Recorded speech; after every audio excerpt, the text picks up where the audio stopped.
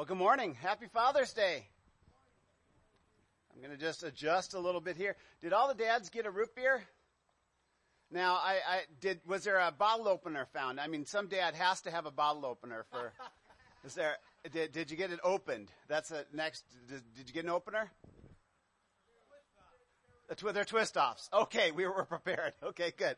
If you didn't get a root beer, praise band, I know the ZNA and Kaylee will get you one. So raise your hand. If you didn't get a root beer, they'll take care of you. They have some young gals that are going to help us out and take care of it. I'm going to read the scriptures to start us off today. One of my favorite stories.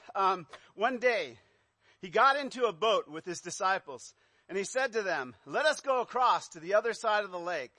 And so they set out, and as they sailed, he fell asleep. And a windstorm came down on the lake, and they were filled with water and were in danger. And they went and woke him, saying, "Master, Master, we are perishing." And he awoke, and he rebuked the wind and the raging waves, and they ceased, and they were calm. And he said to them, "Where is your faith?" And they were afraid. And they marveled, saying to one another, "Who then is this? He that commands even the winds and the water, and they obey him." Well, good morning, brothers and sisters. It's wonderful to be today here on Father's Day to worship our Heavenly Father in his beautiful creation outdoors. You know, I'm especially excited today because my own father is here with me. My father, who served God by creating me, is here to worship with us today. You know, it's been a long time since my father and I have been able to worship together. You know, in 2016, a major storm or trial hit our lives. My father had a heart attack in the summer of 2016, and shortly after that, in the fall and the winter, he suffered great physical and mental loss and decline because of that. And he lost the ability to do the work that he loved, and he lost eventually his home and many of the freedoms that he enjoyed and the active life that he enjoyed. And relationally, there were losses. I had to make a lot of hard decisions for his care that were not comfortable for either of us. In many ways, him and I have been in stormy seas together over the last 5 years. You know, we all face storms in life. Times where everything seems like it's spinning out of control. Times when things are in chaos. Times where relationally and financially or health-wise, the waves are coming and pounding on you. Sometimes it can be all three at once. And we can be like the disciples who are crying out, "We are perishing." You know, as a country this last year, all of our lives were tossed about in the winds and the waves of great change. It affected about every area of our lives over the last year, not just here, but worldwide, in Africa and Haiti and all the places of the world. It hit us like a storm. One moment we were going through life in our normal routines, and within a few weeks, everything changed on us. The winds and waves have been political, they've been social, they've been economic, they've been here in the church, they've been in our families. The family dynamic had changed. We started having to homeschool and shelter together, and some of us faced isolation from extended family. Some of us have not seen family members that we love for a long time. And today, it's starting to feel like the storm has subsided. And hopefully we are starting to see calmer days ahead. For my family today feels like a victory to be able to worship again with my father. And I praise God for how he's bringing my father through this storm in his life and how he's healing him and how we've been able to have conversations again and do things together again, like worship and other activities. But I can also now see how God used the storms that we both went through in 2016 to grow my faith. At a time he needed to he had to grow my faith so that I could face greater storms that were looming on my horizon, like the losing of my 15-year ministry partner and having to lead a church through a pandemic. Those storms are coming. We don't know when the storms of dramatic change will hit our lives. But the reality is they will come into all of our lives at some point. Faith is the only way not to drown in despair and fear when they do come. So today, we're going to look at God's Word and learn how God actually uses storms and trials in life to grow our faith. So looking back at these verses in verse 22 in Luke 8, he says, one day he got into a boat with his disciples and he said to them, let's go across to the other side of the lake. And so they set out. And what I get for that verse is our good Father sees benefit for us in storms and trials in our lives. If you're going to be an effective disciple of Jesus, you need to learn to be trained in the storms or trials of your life. You know, when I first became a Christian, this quickly became my favorite verse in the Bible. Count it all joy, my brothers, when you meet trials of various kinds, for you know that the testing of your faith produces steadfastness, and let steadfastness have its full effect, that you may be perfect and complete and lacking in nothing. You know, the seas of my life were pretty rough when I first became a Christian. So that verse gave me a lot of hope that God had some purpose in all the turbulence. Honestly, most of the trials in my life were self-created back then because of my own sin.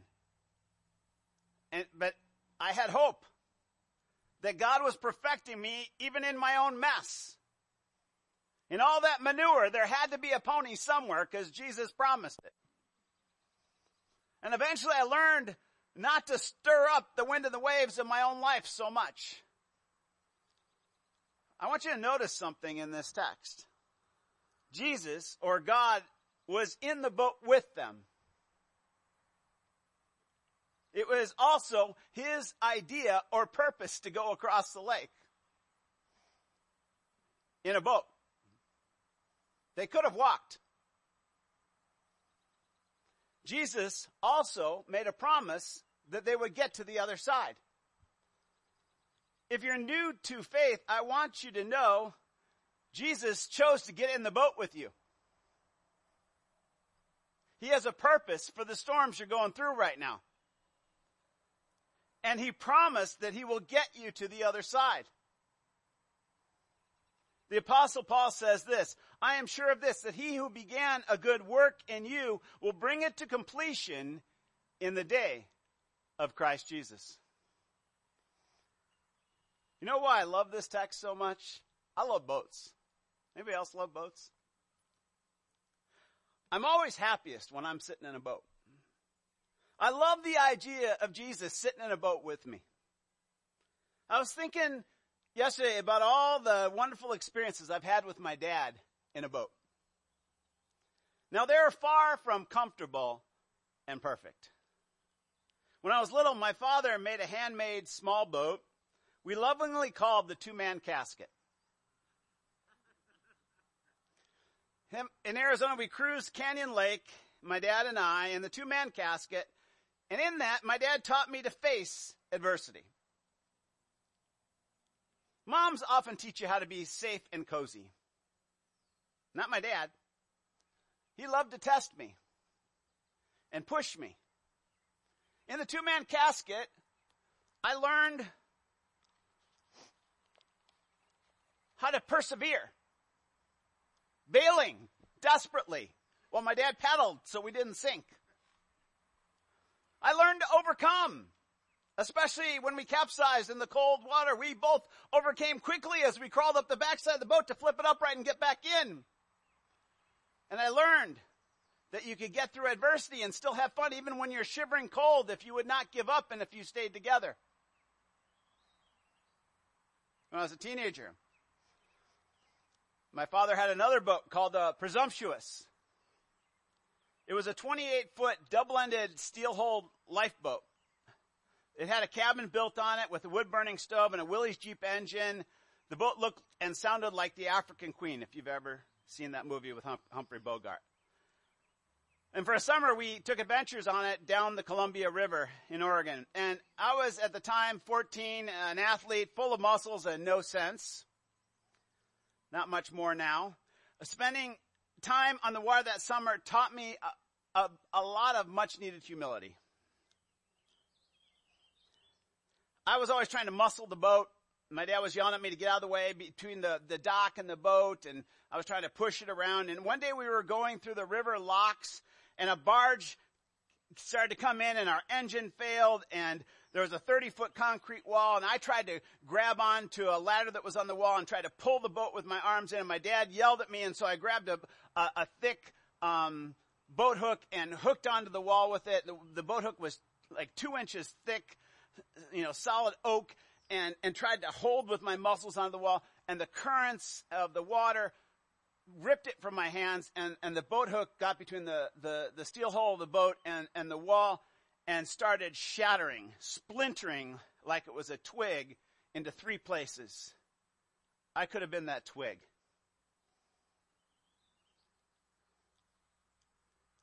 I could have been the one that snapped. Part of my dad's parenting was when he decided not to play it safe, but instead he took me out on the water. And on the water, he taught me how to adapt to changing conditions, how to solve problems, and how to survive and overcome obstacles. And when I became overconfident, I learned how to understand my own limitations.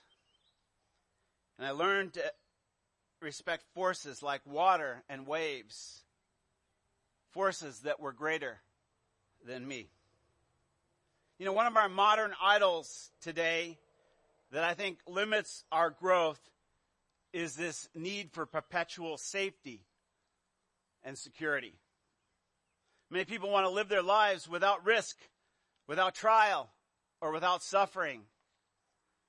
Jesus calls us to follow him. And sometimes he calls us to follow him out into the deep where the fish are, as Peter learned. And sometimes he calls us to follow him out into the storm where we can truly see God's power at work. See, many just want a pleasure cruise all the time with a drink in their hands. Now, don't get me wrong. In boating, I've had some beautiful moments sitting on a deck and watching a calm sunset, having a nice cold drink. But honestly, I've grown the most and built more faith in God and more confidence in myself through the storms he took me through than in the sunsets. Many of Jesus' disciples were seasoned fishermen. They knew the perils of the lake they were traveling on. But they decided to go with him because they trusted in their teacher. But mostly they trusted in their own abilities to keep them safe on the water, since they were the ones that were going to be piloting the boat. Many people seem confident in Jesus when they are still in control of their lives. They were not singing back in those days when they got in the boat with Jesus, Jesus, take the rudder or the wheel. See, Jesus was the passenger. And so as they sailed, Jesus being the passenger, he fell asleep. Because he was exhausted. And the windstorm came down on the lake, it says in verse 23, and they were filling with water and they were in danger. Now this lake was heart-shaped. It was about 9 miles long and about 7 miles wide. Think of a lake about the width of Lake, or double the width of Lake Geneva, and a few miles longer.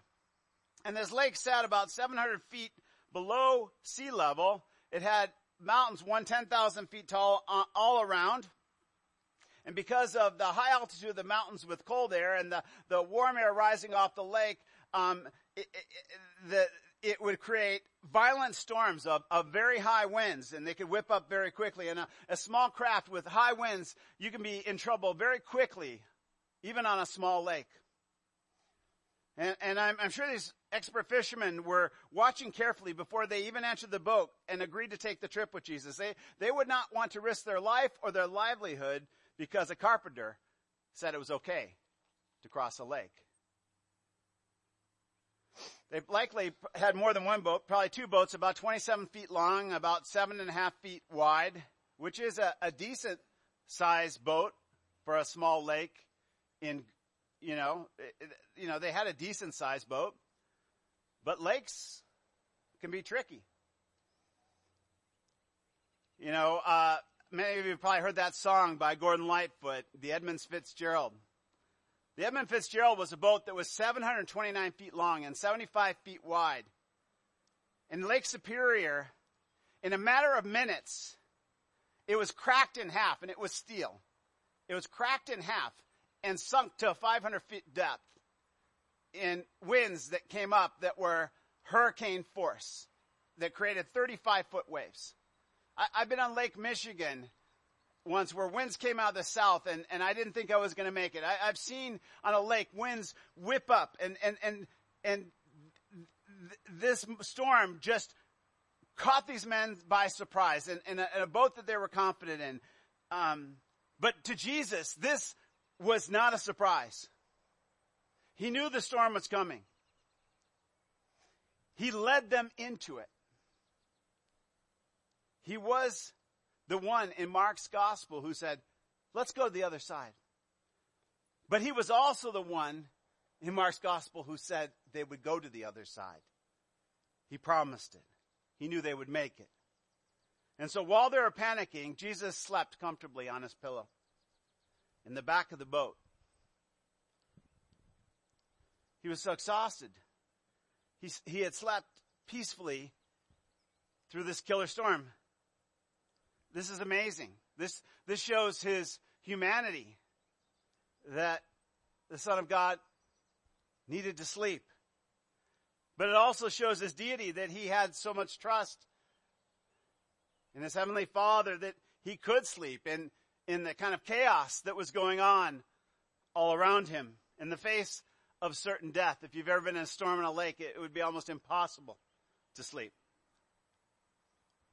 You might ask, how can God sleep when his friends are in such peril? But there's another way to ask the question. How can his friends be in danger if Jesus is with them, whether he is sleeping or not? Jesus said in John 3:16, in this world you will have tribulation, but take heart, for I have overcome the world. Today you may feel like God is sleeping because he does not appear to be working on your time schedule. You may feel God is sleeping because you are experiencing winds and waves of trouble in your life. But your own feelings or your present circumstances do not change his promise that you will make it to the other side. It does not change his power. Something bigger than your own power is there to change things. Your own feelings won't change them. Your fears can't change them.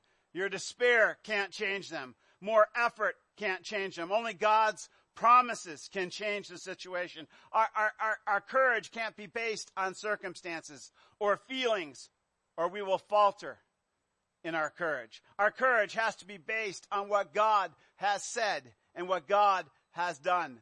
Friends, that is faith. I'm sure these experienced fishermen did everything they could think of first before they bothered Jesus to improve their situation. Maybe they attempted to change course. Maybe they attempted to point the bow into the wind. Maybe everybody was bailing with everything they could find. Maybe somebody tried to control things by beating themselves up, thinking we're so foolish to trust a fisherman to take us across a lake. Others were kicking themselves for that, thinking a carpenter? We should have walked. In their fear, and in their despair, and in their desperation, they start to come to Jesus. In Mark's gospel, he records, some say, "Teacher, do you not care that we are perishing?" Under trial, we can be tempted to say that God does not care and even blame him for the circumstances we are in. Even when many times we have chosen them. In this case, Jesus had chosen the circumstances, though, that they are in. Luke records in verse 24, Master, we are perishing. That word perishing is very strong in the Greek. It's the word apollomi. It means to be lost. It means to be ruined. It means to be made utterly useless. It's a metaphor meaning eternal misery in hell or to be cursed. For the disciples, in this moment, in their thinking, they are not just caught in a natural phenomenon. They feel that they are utterly cursed by God, that God is punishing them. And sometimes under the trials and under the storms of life, that's exactly how we feel, that we are being punished by God. And now they even use the word we. So they are including Jesus in what they are saying. So not only are they accusing Jesus, God, of not caring, they're also accusing God of being cursed with them. In the natural world, the disciples were facing a great danger. But now, in the spiritual realm, they have fallen victim to an even greater danger. They are eternally facing a fatal danger. Spiritual deception. Spiritual deception about the nature of God. Fear can be used as an acrostic for false evidence appearing real. They have falsely believed that the trials of their lives are punishment from God. They have falsely believed that God would curse them and that God would reject them. And that defies the true evidence about who God is. See, God is literally with them in the trial. God has led them into this storm. And he has done that for their benefit. God has purpose in this storm. The Bible says this, and we know that for those who love God, all things work together for good for those who are called according to his purpose. That's from Romans 8:28. It's not to say that all things that happen to us in this life are good or feel good. This is a violent storm. It's dangerous and life-threatening, and they are not in a good situation. But still, they are well cared for in it. And God has an ultimate purpose for them in it, that they might grow in something more important, faith. We live in a world that operates on the basis of elementary principle of luck and fate. Most religious and philosophical systems are based on a system of cause and effect, or luck or fate. If catastrophe comes upon you, it's because of your fate or your luck, based on a random and cruel universe. Or it's because you have screwed up in some way and your deity is punishing you. And this is exactly how the disciples are thinking at this moment in this storm. But Romans 8:28 and the Bible throughout does not teach that at all. It does not teach elementary principle. It does not teach fate. Instead, it teaches providence. The biblical definition of providence is the guardianship and care provided by a benevolent and loving God. When Jesus came to this world, he did something new. He called God Father. Something new, appropriate for Father's Day. Just like my earthly father took me out on adventures to teach me and to train me about the power and the beauty and the wonder of God's creation.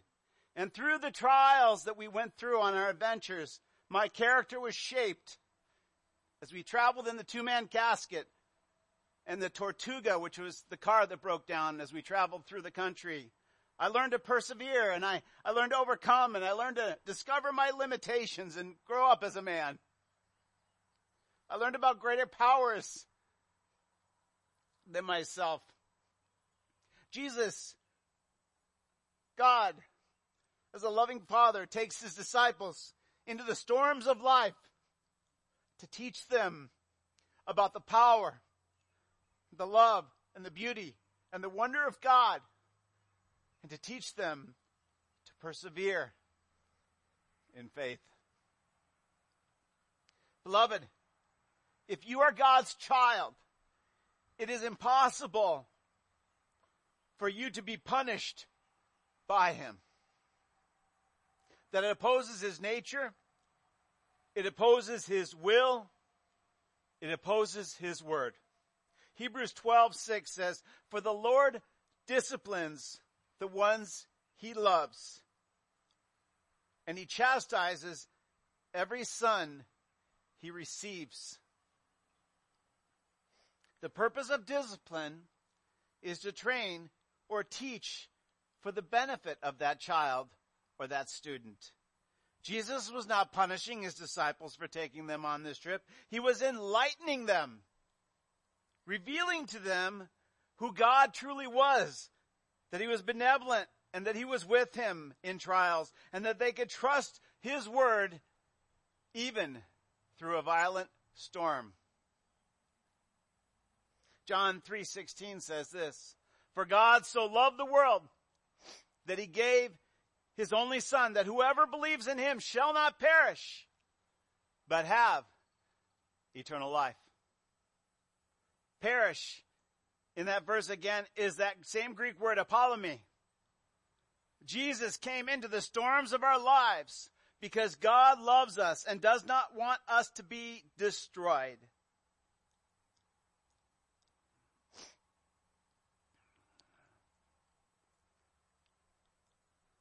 Most of the world thinks things are random and fate. But God loves us and does not want us to be destroyed. Instead, God was willing to destroy and give up the most precious and most valuable thing in the universe, his own Son, to redeem us. He destroyed him on the cross. Jesus loves us enough to allow his own body to be destroyed to keep us from destroying ourselves eternally in our own arrogance and pride, so that we can learn about love, because elementary principle actually feeds our pride. See, Jesus allows and takes us through storms and trials in our lives to discipline us, that we might learn to rely on God and on him in faith. You know, there's times during this pandemic, and maybe you heard this, I know I did. I heard people that claim belief say, religious leaders say, God is punishing us. Anybody else hear that? Beloved, that's heresy, according to the Bible.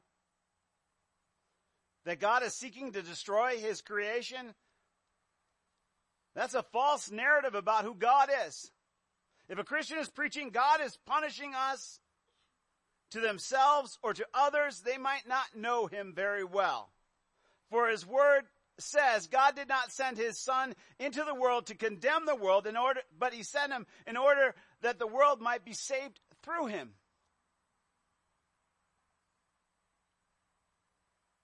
Now, I understand emotionally, we all, when trials come into our lives, it's easy and it's natural to feel punished and be deceived at first. You know, when my father first got sick, I remember crying out to God, why? Why? Why? Standing in a hospital, in a hallway, crying that out. For me, that was a question of doubt, brought on by my fears. But as I spent time with Jesus in my boat, learning from Jesus in that storm, that question started to change. As I matured, it became what God? What God? What God am I supposed to learn from you in this storm? Why is often a question where we blame God, we blame others, or we blame ourselves as victims of punishment. What is a question instead of a loved child trying to understand and grow? Knowing ultimately that the difficulty will produce lasting and good benefit.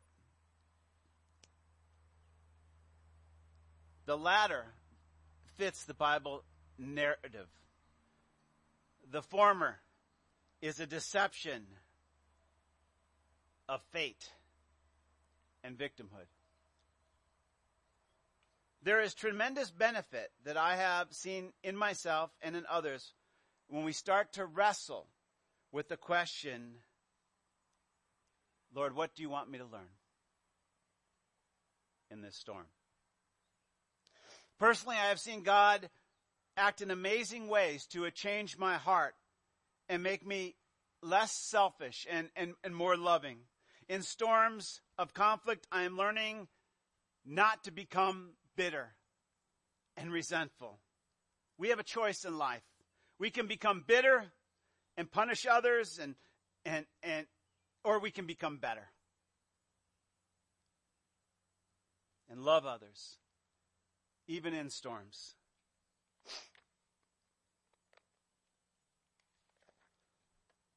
My understanding of God's faithfulness and of his power today is much greater because of the storms I've faced in life. Because he has become my refuge and my strength and my ever-present help in them. He has been teaching me my limits, where I need to get involved and bail and paddle, and when I just need to give up and give him the rudder. In the storms of life, my faith has grown in ways it would have never grown without the storm. Because in the darkness, I can see more clearly his light and his goodness. I think that's why Jesus led his own disciples into the storm that day, so that they might be undone and so that they might fully see the power of God. And he awoke and he rebuked the winds and the raging waves, and they ceased, and there was a calm. The Greek word here for rebuked is the same word used for exorcising a demon. They'll land on a shore, and the first thing Jesus will do will exorcise a demon from somebody, and the same word will be used. This storm was not just a random and cruel act of nature, fated to destroy the disciples. Satan has the power to influence nature. We see that in the book of Job. But we also see that that power is limited by God's own authority. God allowed for Satan to test Job's faith, to teach Job, but not to destroy Job. And so God had allowed this dark storm to display the light of his Son to the disciples, to reveal or to teach them something about his supreme, awesome, and benevolent power. And Jesus says to them, "Where is your faith?" And they were afraid, and they marveled. And they said to one another, "Who then is this? He even commands the winds and the water, and they obey him." What a question. Where is your faith? He asked a bunch of people who at this point had seen him heal a leper, which nobody does, raise a dead man, which I've never seen, heal a paralyzed man from birth, taught wisdom like nobody had ever taught to a bunch of really uber religious people, healed hundreds of people with just a word when he wasn't even in the room. But friends, true faith is more than the knowledge of God's goodness, more than just seeing it happen in other people. It's the assurance and the reliance yourself on the goodness of God. Hebrews 11:1 says, "Now faith is the assurance of things hoped for. It's the conviction of things not seen." His disciples had to have their own assurance and experience with faith. Before this trip, the disciples knew about faith, but they had to gain real assurance themselves, their own convictions themselves, and believe in something they could not see and control. And after they saw what Jesus did, they became afraid. They became more afraid of what they could not see than what they could see. Now they had a true fear of faith. You know how you get to be to the point you're not afraid of the storms of life? Have a greater fear. That's how your fears go away. Have a greater fear of God. The Bible says this, "The fear of the Lord is the beginning of wisdom, and the knowledge of the Holy One is insight." Proverbs 9:10. Fearing circumstances, they were bold enough to curse and blame the power that was in control of all circumstances of all of life, because they believed more in fate and natural law than they did God. But now that they recognized that there was a sovereign, benevolent force in charge that they personally had disrespected, they cry out in fear, "Who is this?" They instantly recognized the one that was cuddled up on the floor in their boat, and a couple words silenced a killer storm. And they trembled with wonder at his awesome power. And they realized, even though they had betrayed him and cursed him, that he had still acted benevolently towards them. And they marveled, "Who could this be? This is not the God they imagined." Other prophets had healed. Isaiah, the prophet, prayed for rain, and the God they knew of made it happen. But Jesus had simply spoke, and instantly the winds and the waves obeyed him. Who? What kind of power slept in the boat with them, Was it the one that Psalm 147, 15 through 18 talks about? He sends his commands to the earth. His word runs swiftly. He gives snow like wool. He scatters frost like ashes. He hurls down crystals of ice like crumbs. Who can stand before his cold? He sends out his words and he melts them. He makes his winds blow and the waters flow. Oh, friends, the mystery of the incarnation is wonderful, that Jesus could humanly sleep in their boat, tired from teaching all day, and at the same time be in authority over all of creation. Later, one of them would write in Hebrews 1:3, he is the radiance of the glory of God, the exact imprint of all nature, exact imprint of his nature, and he upholds the universe by the word of his power. Jesus taught them some really valuable theology, some really valuable things in the turbulent waters of that storm. God was with them. He was for them. He was not against them. Fate did not rule their lives, creating fear. There was something greater, something more wonderful to fear, something more wonderful to be in awe of, that would eliminate every fear in their life if they would just trust in it. Friends, what is the message that you're getting from the storms in your life? Is it a demonic one? One that tells you that God does not care? One that tells you that you are cursed and you are punished by God? Who told you that your trials in life were there because God did not love you?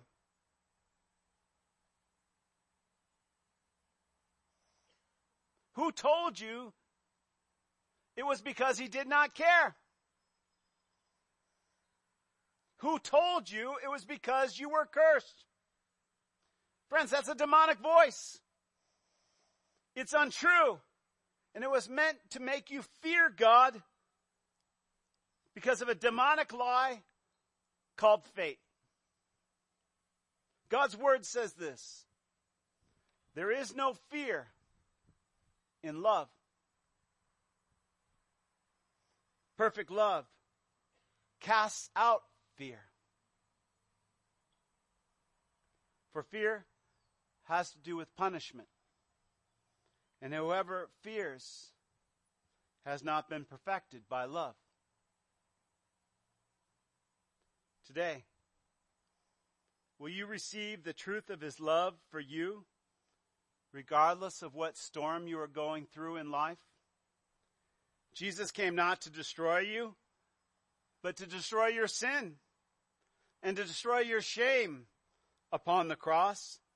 In his perfect love for you, God sacrificed his own son so that in his body, your sin and your shame, the things that really torment you, could be condemned forever. Then Jesus was placed in a borrowed tomb.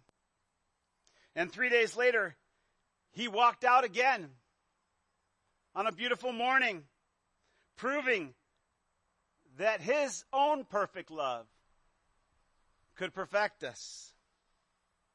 That our sin had been destroyed. That the sting of death and punishment for sin had forever been removed. And that the enemy who lied to us has been rebuked and crushed beneath his feet. Beloved, why do you let the winds of fear and the waves of doubt still crush you inside, creating fear? Did you not hear what he said to the winds and the waves, and they obeyed? Mark's gospel records it for us. He said, "Peace, be still." If winds and waves, inanimate objects, without intelligence can obey him. Can you? Beloved, you can have eternal peace with God. You just need to accept it by faith. Peace. Be still. God loves you. It doesn't matter what kind of storm in life you are going with him right now. You are okay. And you can have peace knowing that he is God and that he loves you. And that ultimately all things will work out for the good if you love him and are called according to his purpose. Peace. Be still and know that he is God. Turn to him now.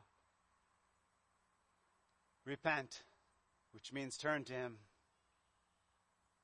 Turn from your fear, which is sin. Turn from your doubt, which is sin, and believe. Trust in him. Follow him. Set sail on a great adventure and learn faith.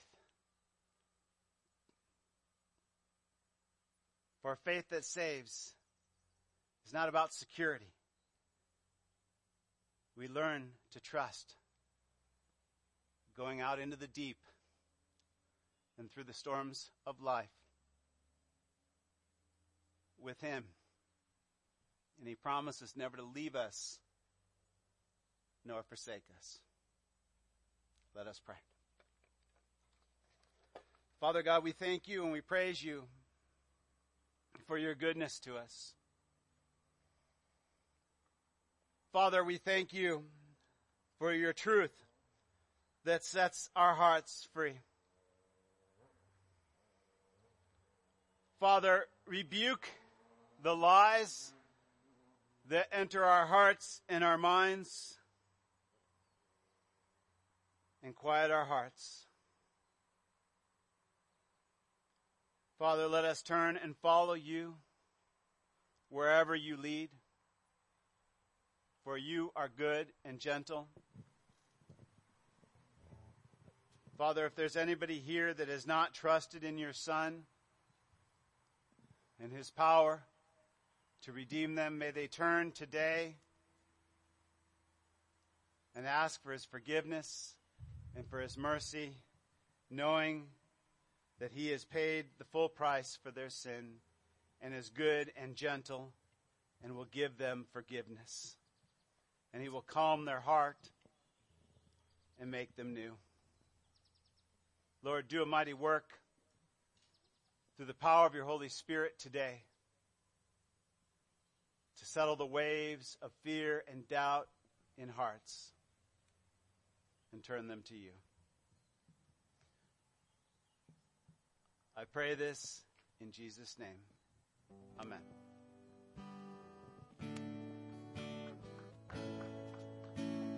If you'd like prayer, if you're going through a storm and you just want to be with somebody in prayer right now in your life, you want to commit to him, I'm here. Love to pray with you. Sometimes you just need to be with somebody and pray. There's a commitment you need to make. Don't let your fears hold you back. Step out on the water. That's where he is.